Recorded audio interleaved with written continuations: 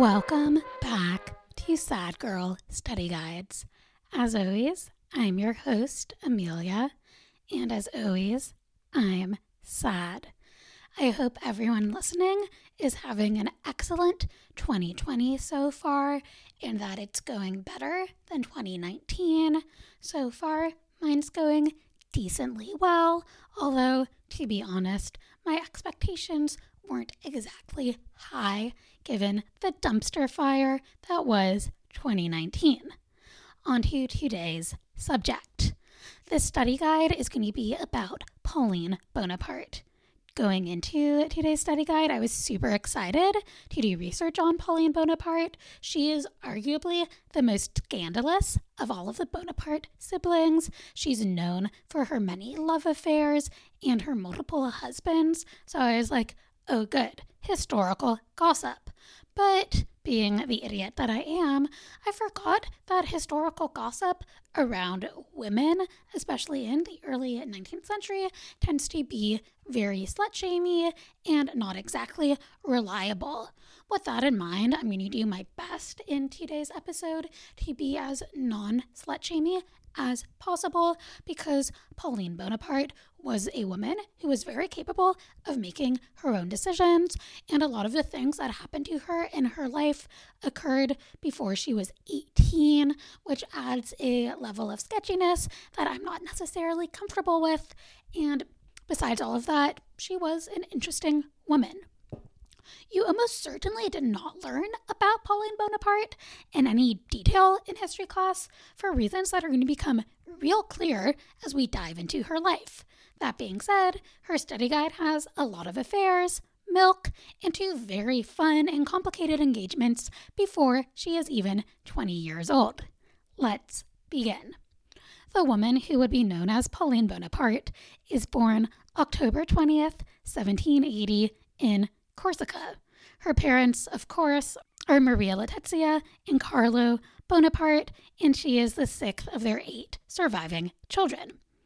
Pauline is born Maria Pauli Bonaparte, but growing up, she is going to be known as Maria Paula, Pauletta, and Paulette. However, to avoid confusion from all of these various name changes, I'm just going to refer to her as Pauline throughout the episode.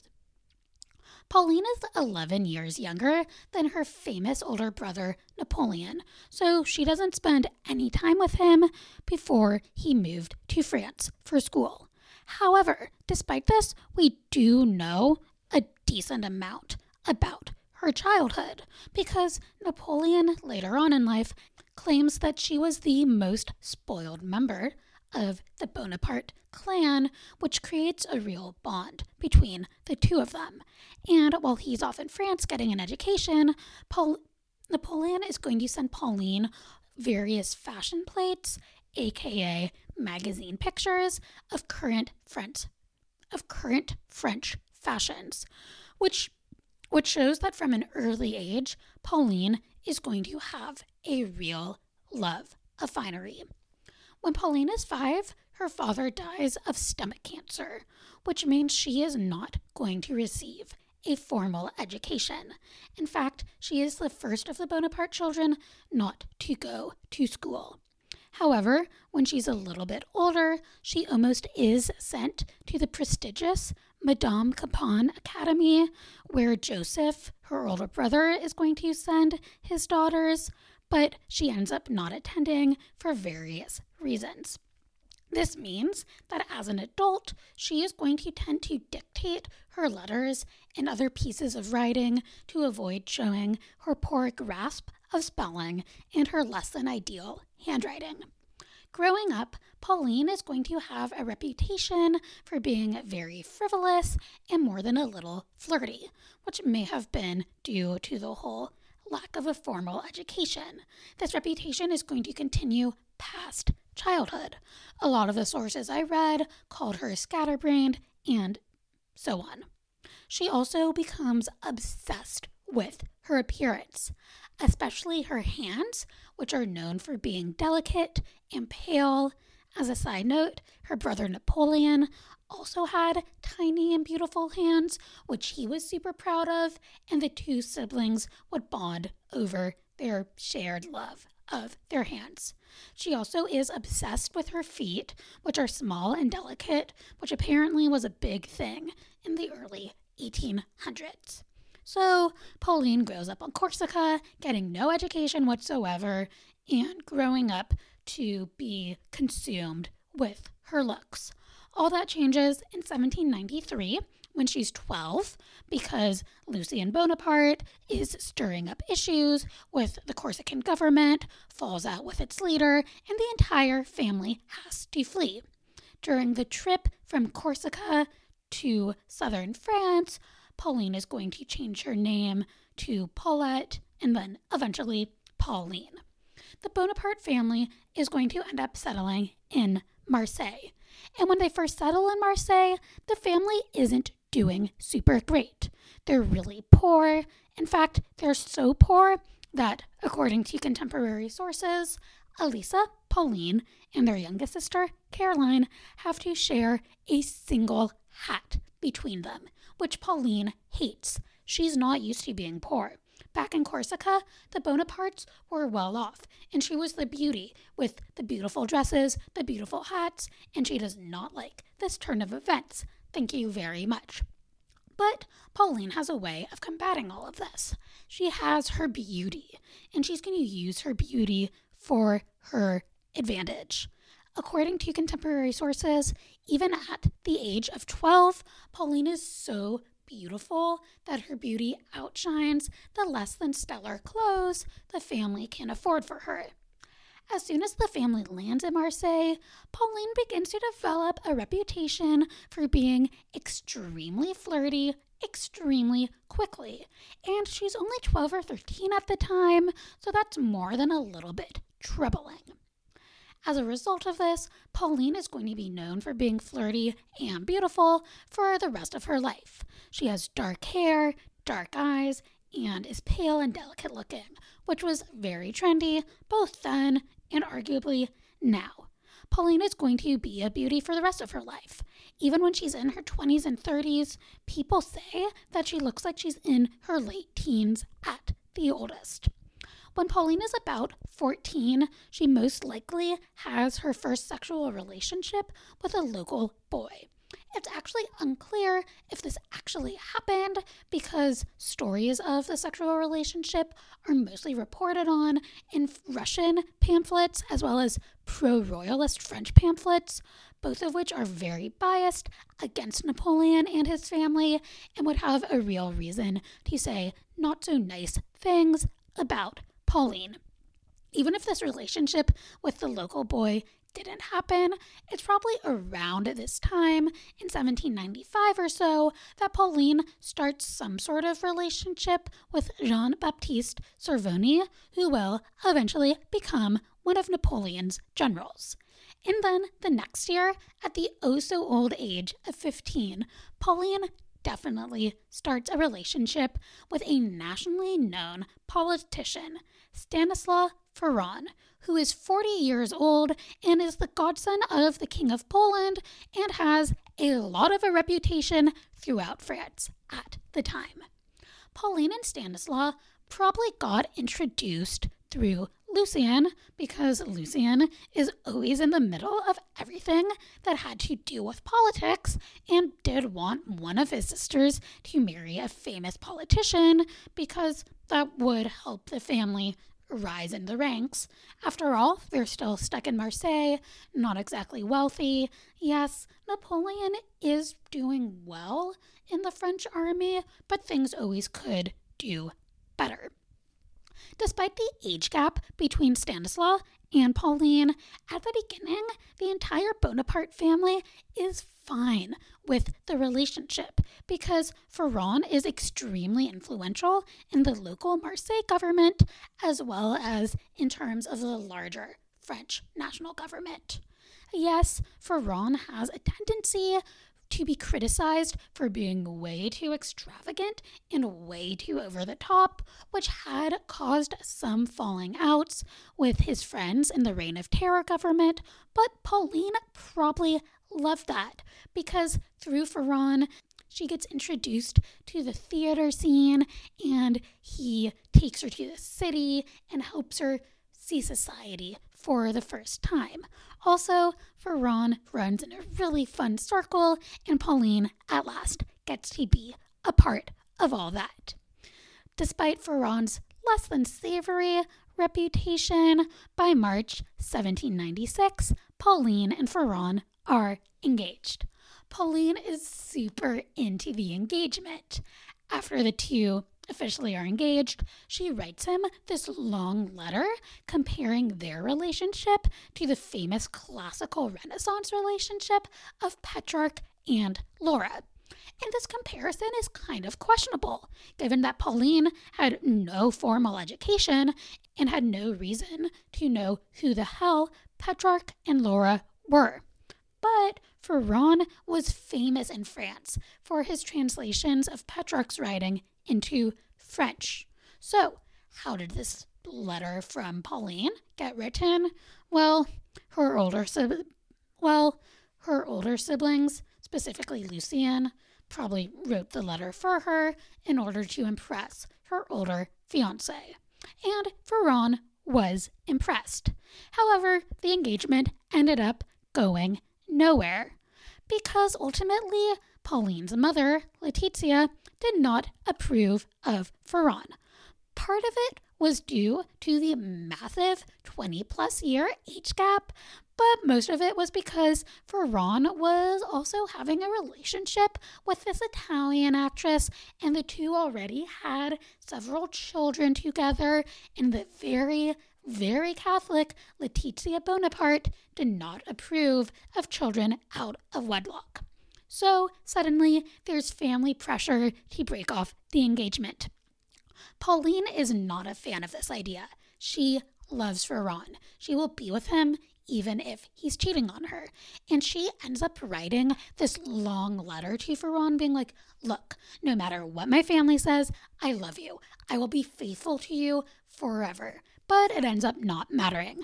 Lucien Bonaparte, once again, interferes. He steps in, he breaks them up, and the relationship is over. And for once, Napoleon is not the meddling, interfering brother who is breaking up happy relationships. So now we're in 1797. Pauline is 16, 17. She's single, she's sad, she needs a diversion, and she gets one. She possibly has a relationship with another general in the French army named Dufaux Leonardo, but this relationship goes absolutely nowhere because in the middle of it, Leonardo dies, and then she enters into a relationship with Andoche Junot, who is one of Napoleon's aides, who is head over heels in love with Pauline. And Junot is the perfect guy for Pauline because he is amazingly wealthy. As soon as his dad dies, Junot is going to inherit 20,000 francs, which is about $2 million in today's money, give or take a bit. And shockingly, Junot's family approves of the relationship between him and Pauline, even though Pauline isn't particularly rich and already has not such a good reputation.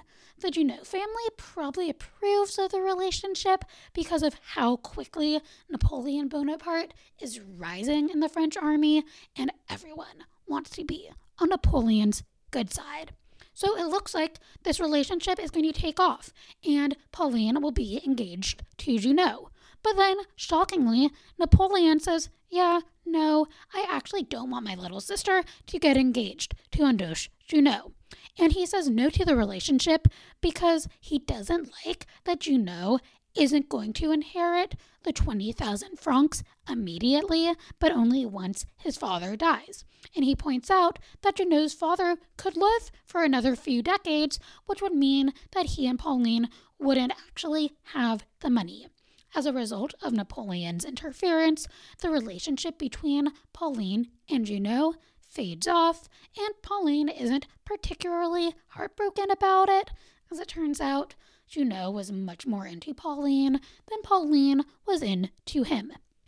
In the aftermath of both the Ferrand breakup and the Junot breakup, Pauline may have had another relationship with a civilian member of the French government, but it's unclear. I wasn't even able to find out the name of this possible love interest. But if this relationship happened, it doesn't last all that long because Pauline gets distracted. She gets invited to hang out in Milan with Napoleon and Joseph. And during her time in Milan, she has a fantastic trip. She gets into a bunch of little scrapes because she has a habit of stealing papers straight off of Napoleon's desk and refusing to return them to her big brother. While she's in Milan, Napoleon and Joseph try to set her up yet again with another one of Napoleon's aides named Marmont, but Marmont straight up turns her down because he doesn't like the reputation that Pauline is starting to develop for herself. And then, in 1797, Pauline finally gets engaged. This engagement is to an army officer named Charles Victoire Emmanuel Leclerc, who I'm just going to call Leclerc because that's a lot easier. Leclerc is extremely ambitious, and as a result of his ambition, has become completely obsessed with Napoleon because if you want to move up in the French army in the late 1790s, Napoleon is your man for the job.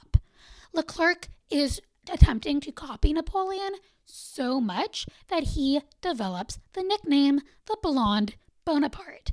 And a great way to get in with Napoleon is to become really close with one of his siblings. And Leclerc decides that Pauline is going to be the sibling that he gets close to.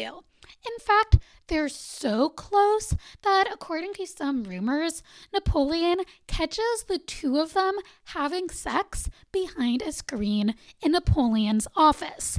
And Napoleon is not amused by this turn of events and insists that the two get married, even though Pauline is kind of ambivalent about Leclerc and the whole marriage thing. But it doesn't matter because it's Napoleon, and what Napoleon wants, Napoleon gets. Leclerc, on the other hand, is fine with the marriage plan because he's going to do whatever he has to do to make Napoleon happy. So, on June 14th, 1797, Pauline and Leclerc get married. At the time of the marriage, Pauline is almost 17 and Leclerc is 25. So while there's an age gap that's sketchy, it's definitely not as bad as other Napoleonic age gaps we have experienced. Pauline, as we've established, is a beauty par none. And while Leclerc is handsome, he's also very short, and Pauline develops the nickname My Little Leclerc for him, which is lovely and not at all passive-aggressive. At the time of the wedding, Leclerc is super into Pauline because, let's face it, what man isn't? And Pauline is aggressively ambivalent about the entire getting married proposition. Once the wedding is over, Pauline returns back to France, while Leclerc stays in Italy to work with Napoleon on the whole military thing. During her time in France, specifically Paris, Pauline is going to have a great time. She's going to go to a bunch of parties, attend salons, so on and so on. I mean, what else is a sister of Napoleon Bonaparte supposed to do in Paris in the late 1790s? It's during this time in Paris that Pauline is going to continue developing her reputation for being witty and silly and the life of a party. During her time in Paris, she's going to live close to her siblings and her mother, and she's going to be extremely close to her sister Caroline, who she also is very competitive with. It's also during her time in Paris that Pauline is going to get very suspicious of her sister-in-law, Josephine Bonaparte. Pauline partially blamed Josephine for breaking her and Ferran up, and she became convinced that Josephine was cheating on Napoleon, which ended up being correct. Josephine was having an affair at this point in her life, but as it turned out, Napoleon also would have quite a few affairs of his own, as would Pauline, so Pauline, stop digging in to other people's business. It doesn't concern you.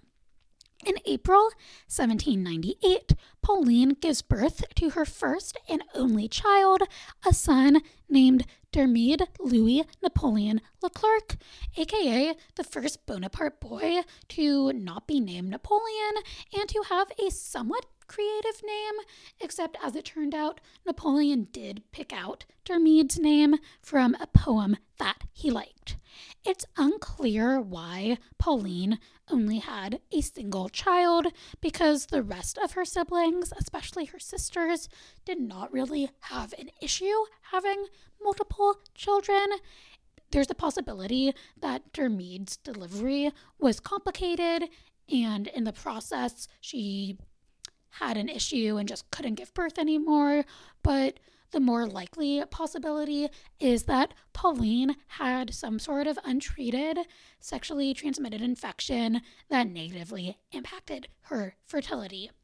After giving birth to Dermide, Pauline is going to stay in Paris and continue having a grand old time.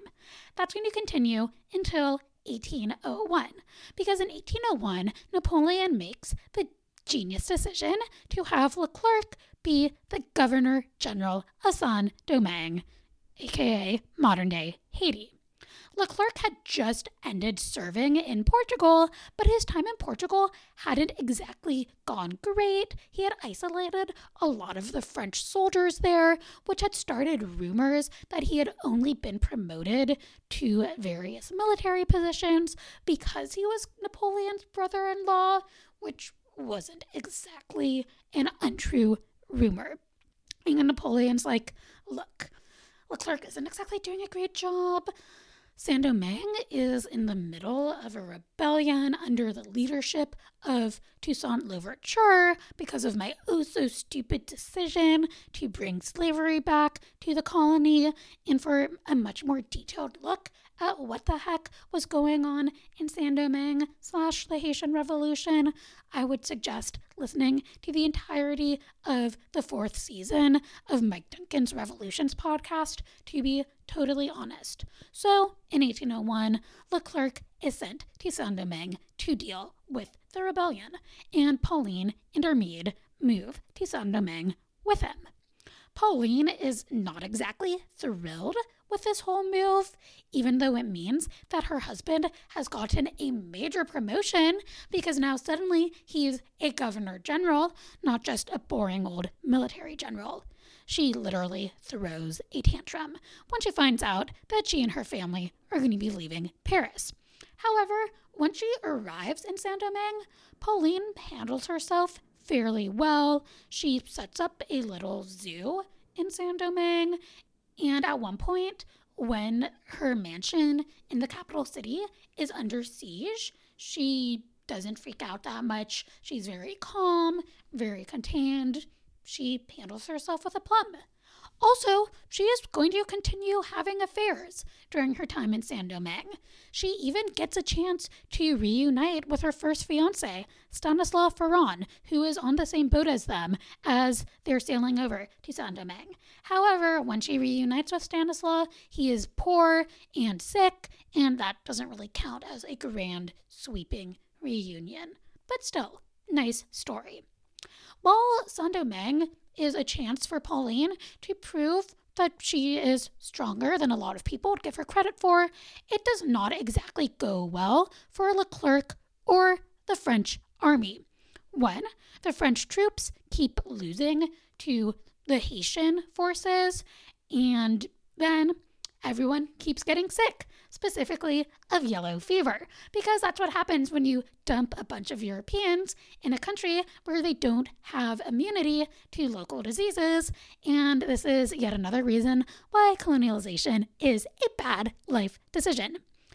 In 1802, the entire Leclerc family ends up catching yellow fever, and Leclerc ends up dying of it on November 2nd, 1802, although some sources say it was cholera, but the majority say, yeah, he died of yellow fever. Leclerc's death was devastating for Napoleon's plan of reconquering Saint-Domingue. He lost his general in charge of the plan, and Napoleon is ultimately going to pull out of Saint-Domingue, which means Haiti will become an independent country.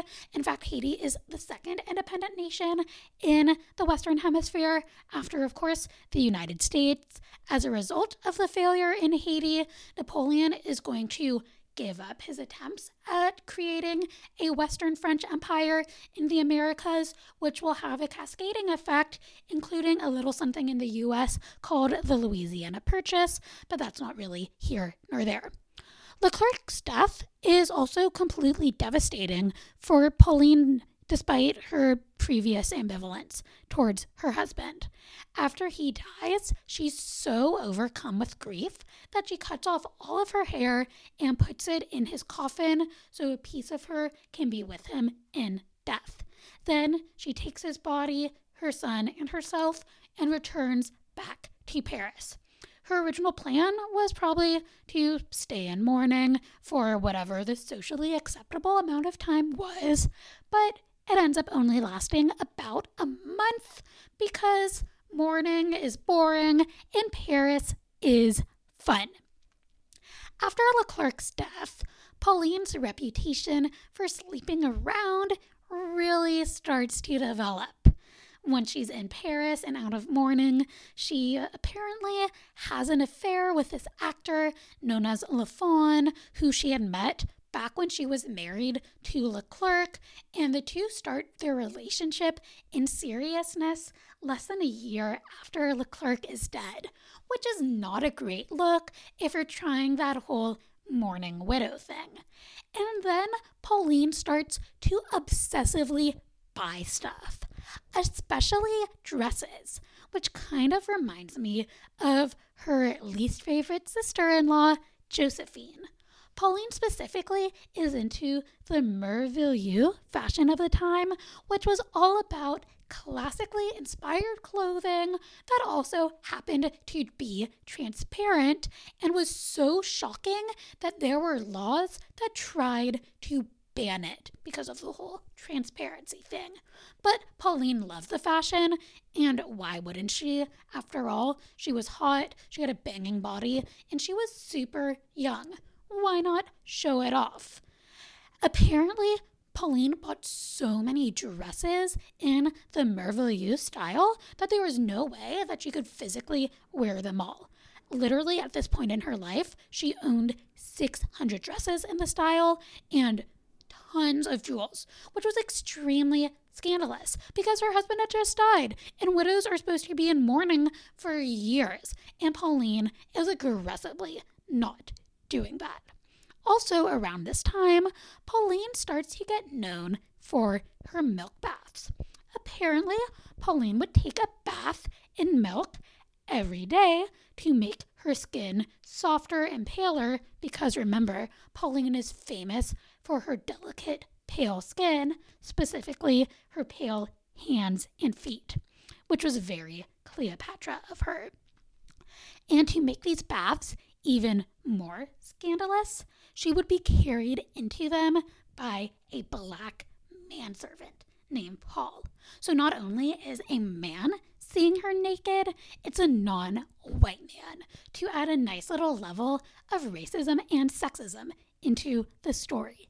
Anyone who's anyone in Parisian society is whispering about Pauline Bonaparte and her milk baths, but Pauline just doesn't care because it's Pauline. And for about a year, Pauline's going to be doing her thing, buying expensive dresses, seeing any man she wants to, going to parties, taking her daily milk baths, having a grand old time in Paris. But that's all going to change in 1803 because Napoleon starts trying to consolidate his power in Italy. And a great way to consolidate power, if you're Napoleon, is to marry one of your single siblings off to some vaguely well-connected European single person. And that's what Napoleon's going to do with Pauline.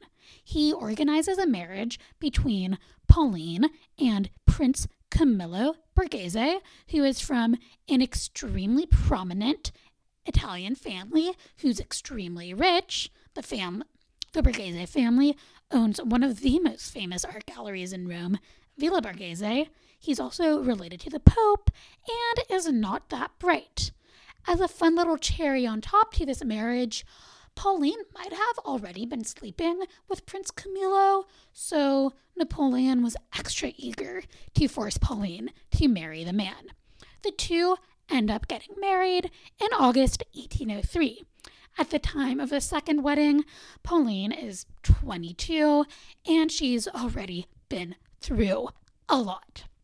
Pauline is not especially attracted to Prince Camillo Borghese, but she's like, being a princess, why the hell not? So she agrees to the marriage. After her marriage to Prince Camillo, Pauline moves to Italy and immediately starts having an amazing court in Rome. I mean, why wouldn't she? Her husband is literally one of the wealthiest men in the country. She's also going to continue to have many affairs. According to rumors of the time and nowadays, Camillo Borghese was gay, but he also had mistresses, and in my opinion, he was probably bisexual because bisexual humans in history do exist, so he tolerated her affairs.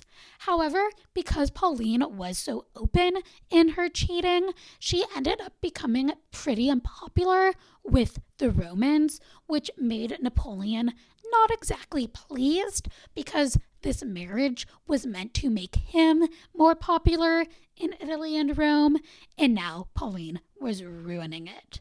It gets so bad that Napoleon tells Pauline to stop and even threatens her with exile if she continues to have affairs, but Pauline doesn't exactly listen to her big brother. She's going to continue having affairs.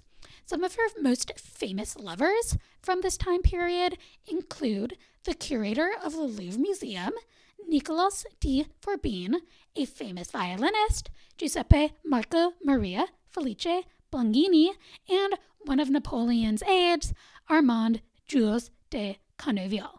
And those are just the ones we know about. Good for you, Pauline Bonaparte. I admire you greatly. But then in 1804, Pauline starts to suffer some pretty serious health issues. It's unclear exactly what Pauline was suffering from. It may have been remnants from the yellow fever that she had gotten during her time in Haiti, but it may have been side effects from some sort of sexually transmitted infection. We just don't know. Either way, Camillo Borghese is worried enough about Pauline's health that he sends her to a spa in Pisa to recover. While she's at the spa, Pauline's like, look, I want my son to be with me so I can take care of him. But Borghese's like, no.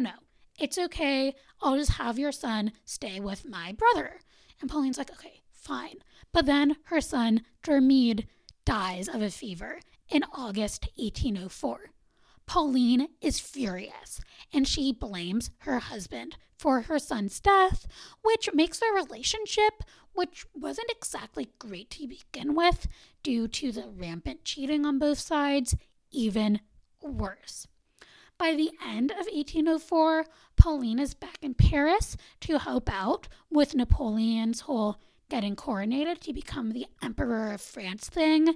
And during the build-up to the coronation, Pauline is not exactly in the greatest of moods. She is pissed the fuck off that her arch nemesis, her sister-in-law, Josephine, is going to be named Empress of France, whereas little old Pauline doesn't have any noble titles. She literally throws a fit about being forced to carry Josephine's train during the ceremony, and in order to get her revenge on Josephine, she ends up dropping the train at one point, which literally makes Josephine fall over.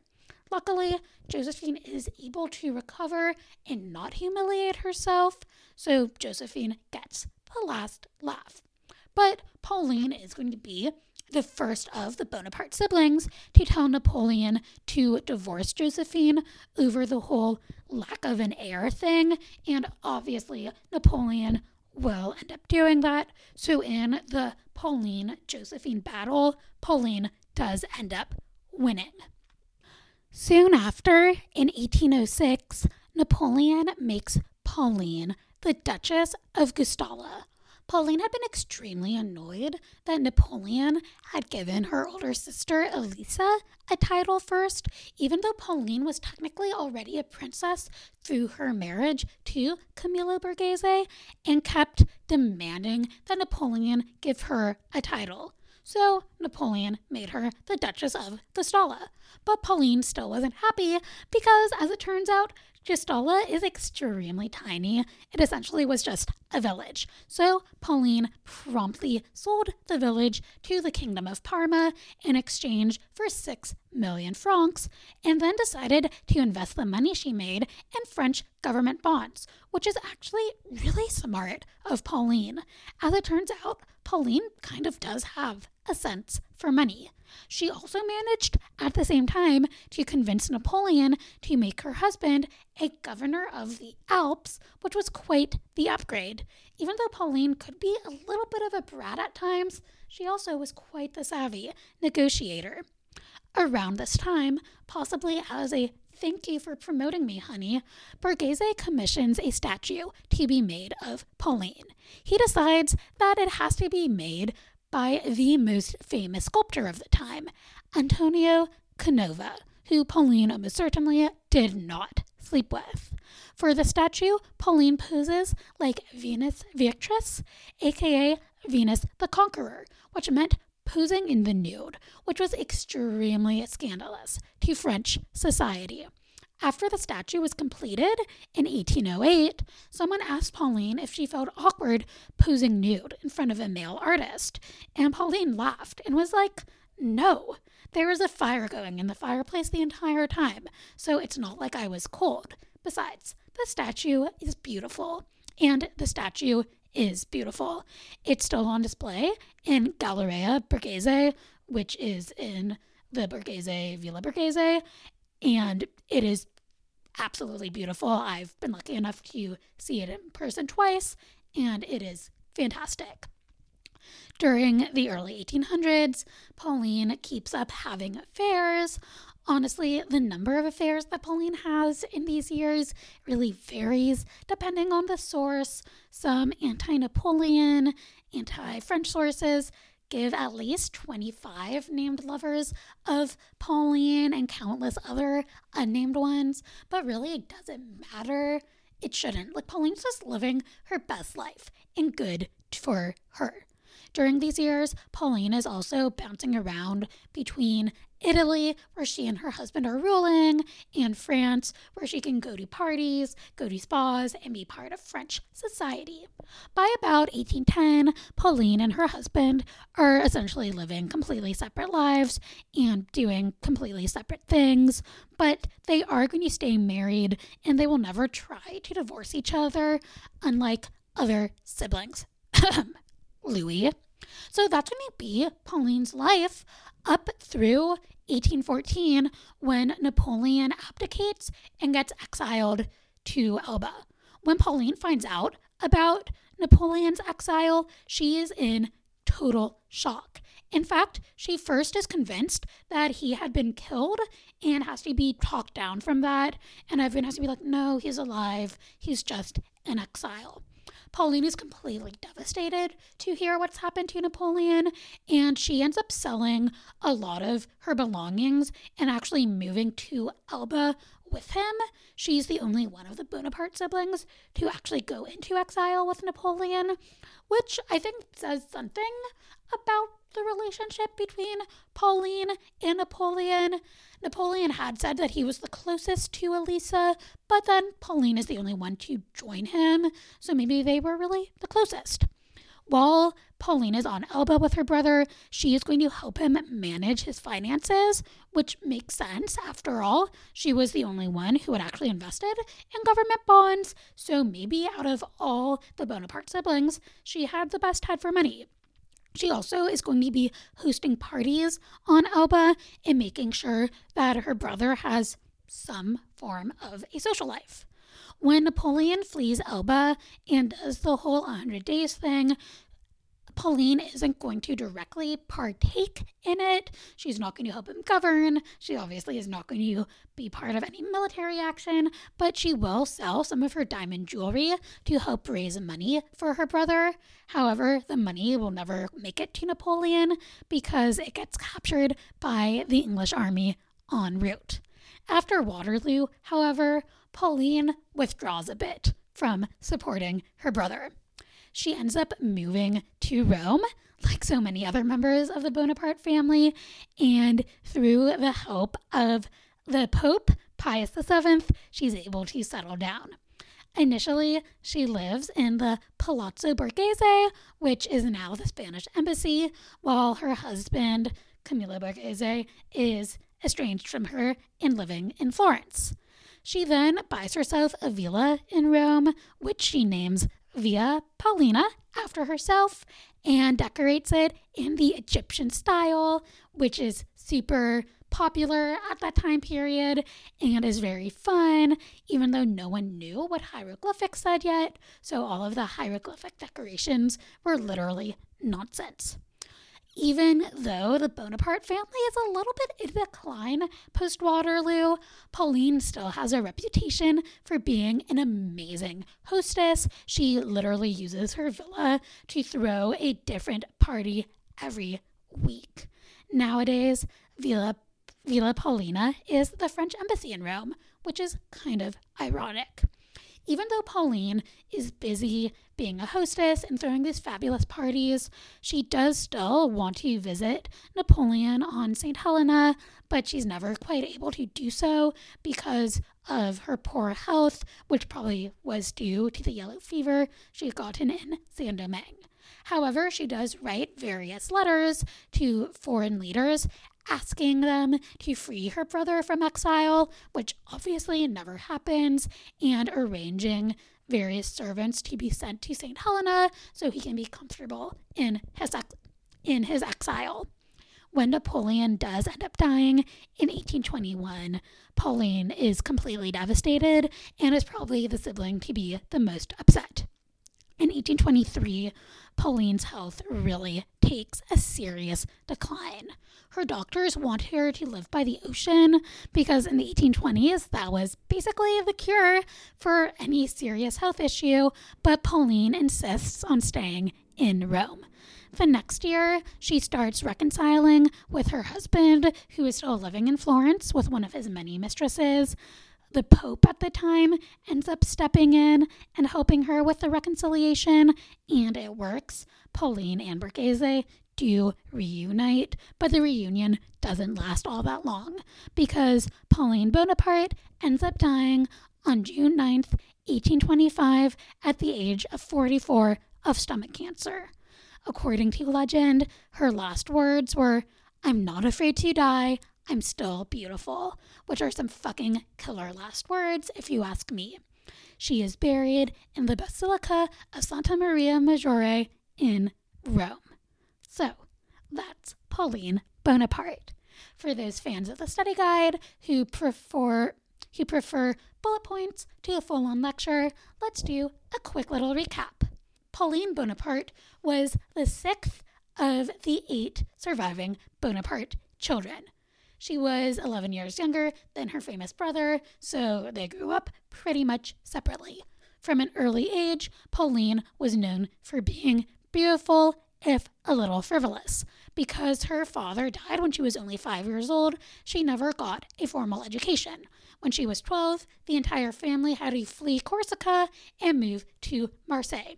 In Marseille, 12-year-old Pauline, who already was very beautiful, began to develop a not-so-great reputation because all the men in town wanted to hang out with her, which isn't great given that she was 12.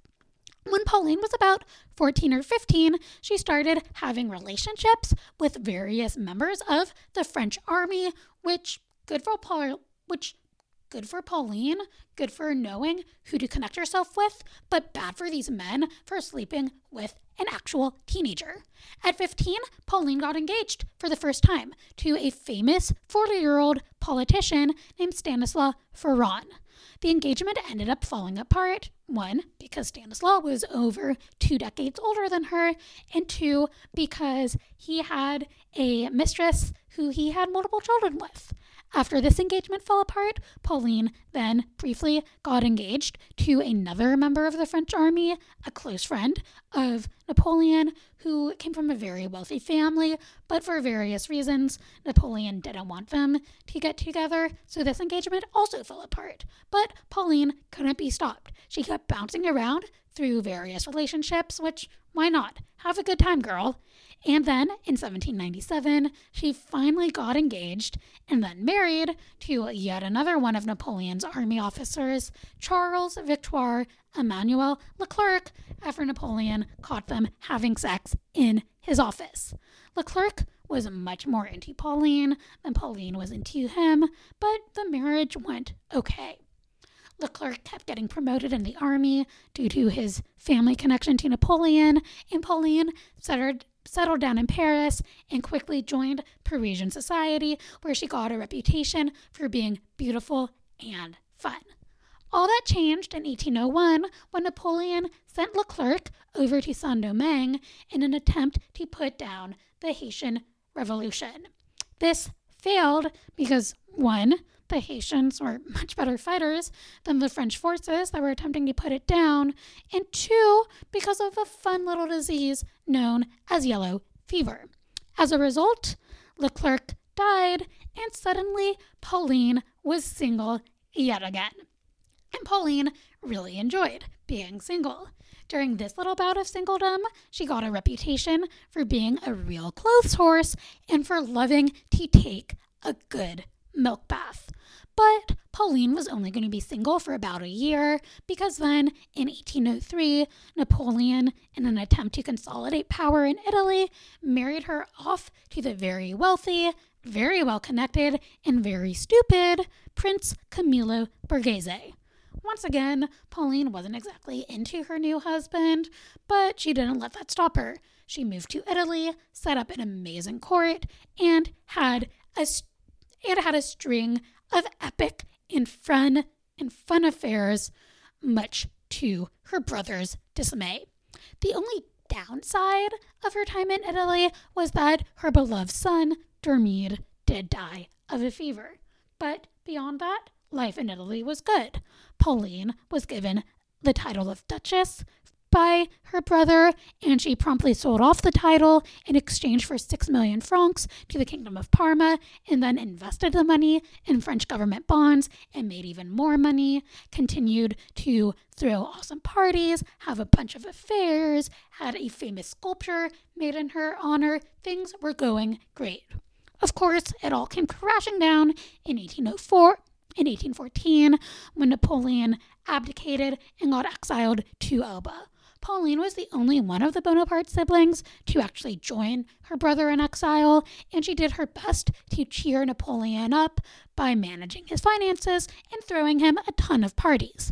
This attempt at cheer didn't work because Napoleon fled his exile, attempted to retake over Europe in the 100 Days, and then got defeated in Waterloo.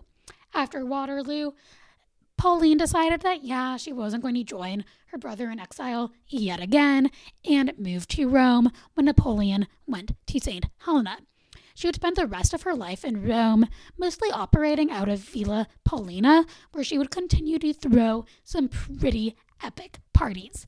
However, in the 1820s, Pauline's health started to massively decline, and she ended up dying in 1825 at the age of 44 of stomach cancer. While Pauline is mostly known to history for frankly being a bit of a slut, I think she deserves more than that. Yes, she did sleep around a lot, but guess what? So did Napoleon, and no one's judging him for that. Okay, fine. I judge him for that, but most of that judgment is because he was super old and was sleeping with like 17-year-olds. Pauline didn't do that. She was sleeping with age-appropriate people. We honestly should be celebrating that Pauline was doing what she wanted with her life and sort of saying screw you to double standards of society. I really like Pauline. I think she's the most fun of all the Bonaparte siblings. Yes, she's never going to be my favorite, the way Elisa and Lucien are, obviously, but I think she's great and should be celebrated more. Most of my research on Pauline for this episode came from Shannon Sellin's March 2014 article, How Pauline Bonaparte Lived for Pleasure, Flora Fraser's book, Venus of Empire, The Life of Pauline Bonaparte, Joseph Turquoine's book, The Sisters of Napoleon, and Hector Fleischmann's book, Pauline Bonaparte and Her Lovers. Next week, I will be discussing Caroline Bonaparte, who was a real bitch in both a good and a bad way. Also, this week on Patreon, I'll be releasing a tangent cast on Emma Hamilton, another scandalous lady who is vaguely related to Napoleon. Speaking of Patreon, I just want to give a shout out to Buddy for becoming a patron on Patreon. If you would like to get a shout out and become a patron on Patreon, you can do so by going to patreon.com/sadgirlstudyguides. If you would like access to the super fun bi-weekly tangent casts where I talk about people, places, or things that don't quite make it into the full study guides, you can join at the $5 a month level or above. As always, if you have questions, comments, or concerns, you can email the podcast at sadgirlstudyguides@gmail.com. And for social media, you can tweet me at sadgirlstudypod. And there's the Instagram at sadgirlstudy for fun history memes. If you want to help the show grow, tell a friend or subscribe. We're on Apple Podcast, Stitcher, and Spotify. And as always, let me know how I'm doing. Rate or review, or else I'll be sad. Thanks.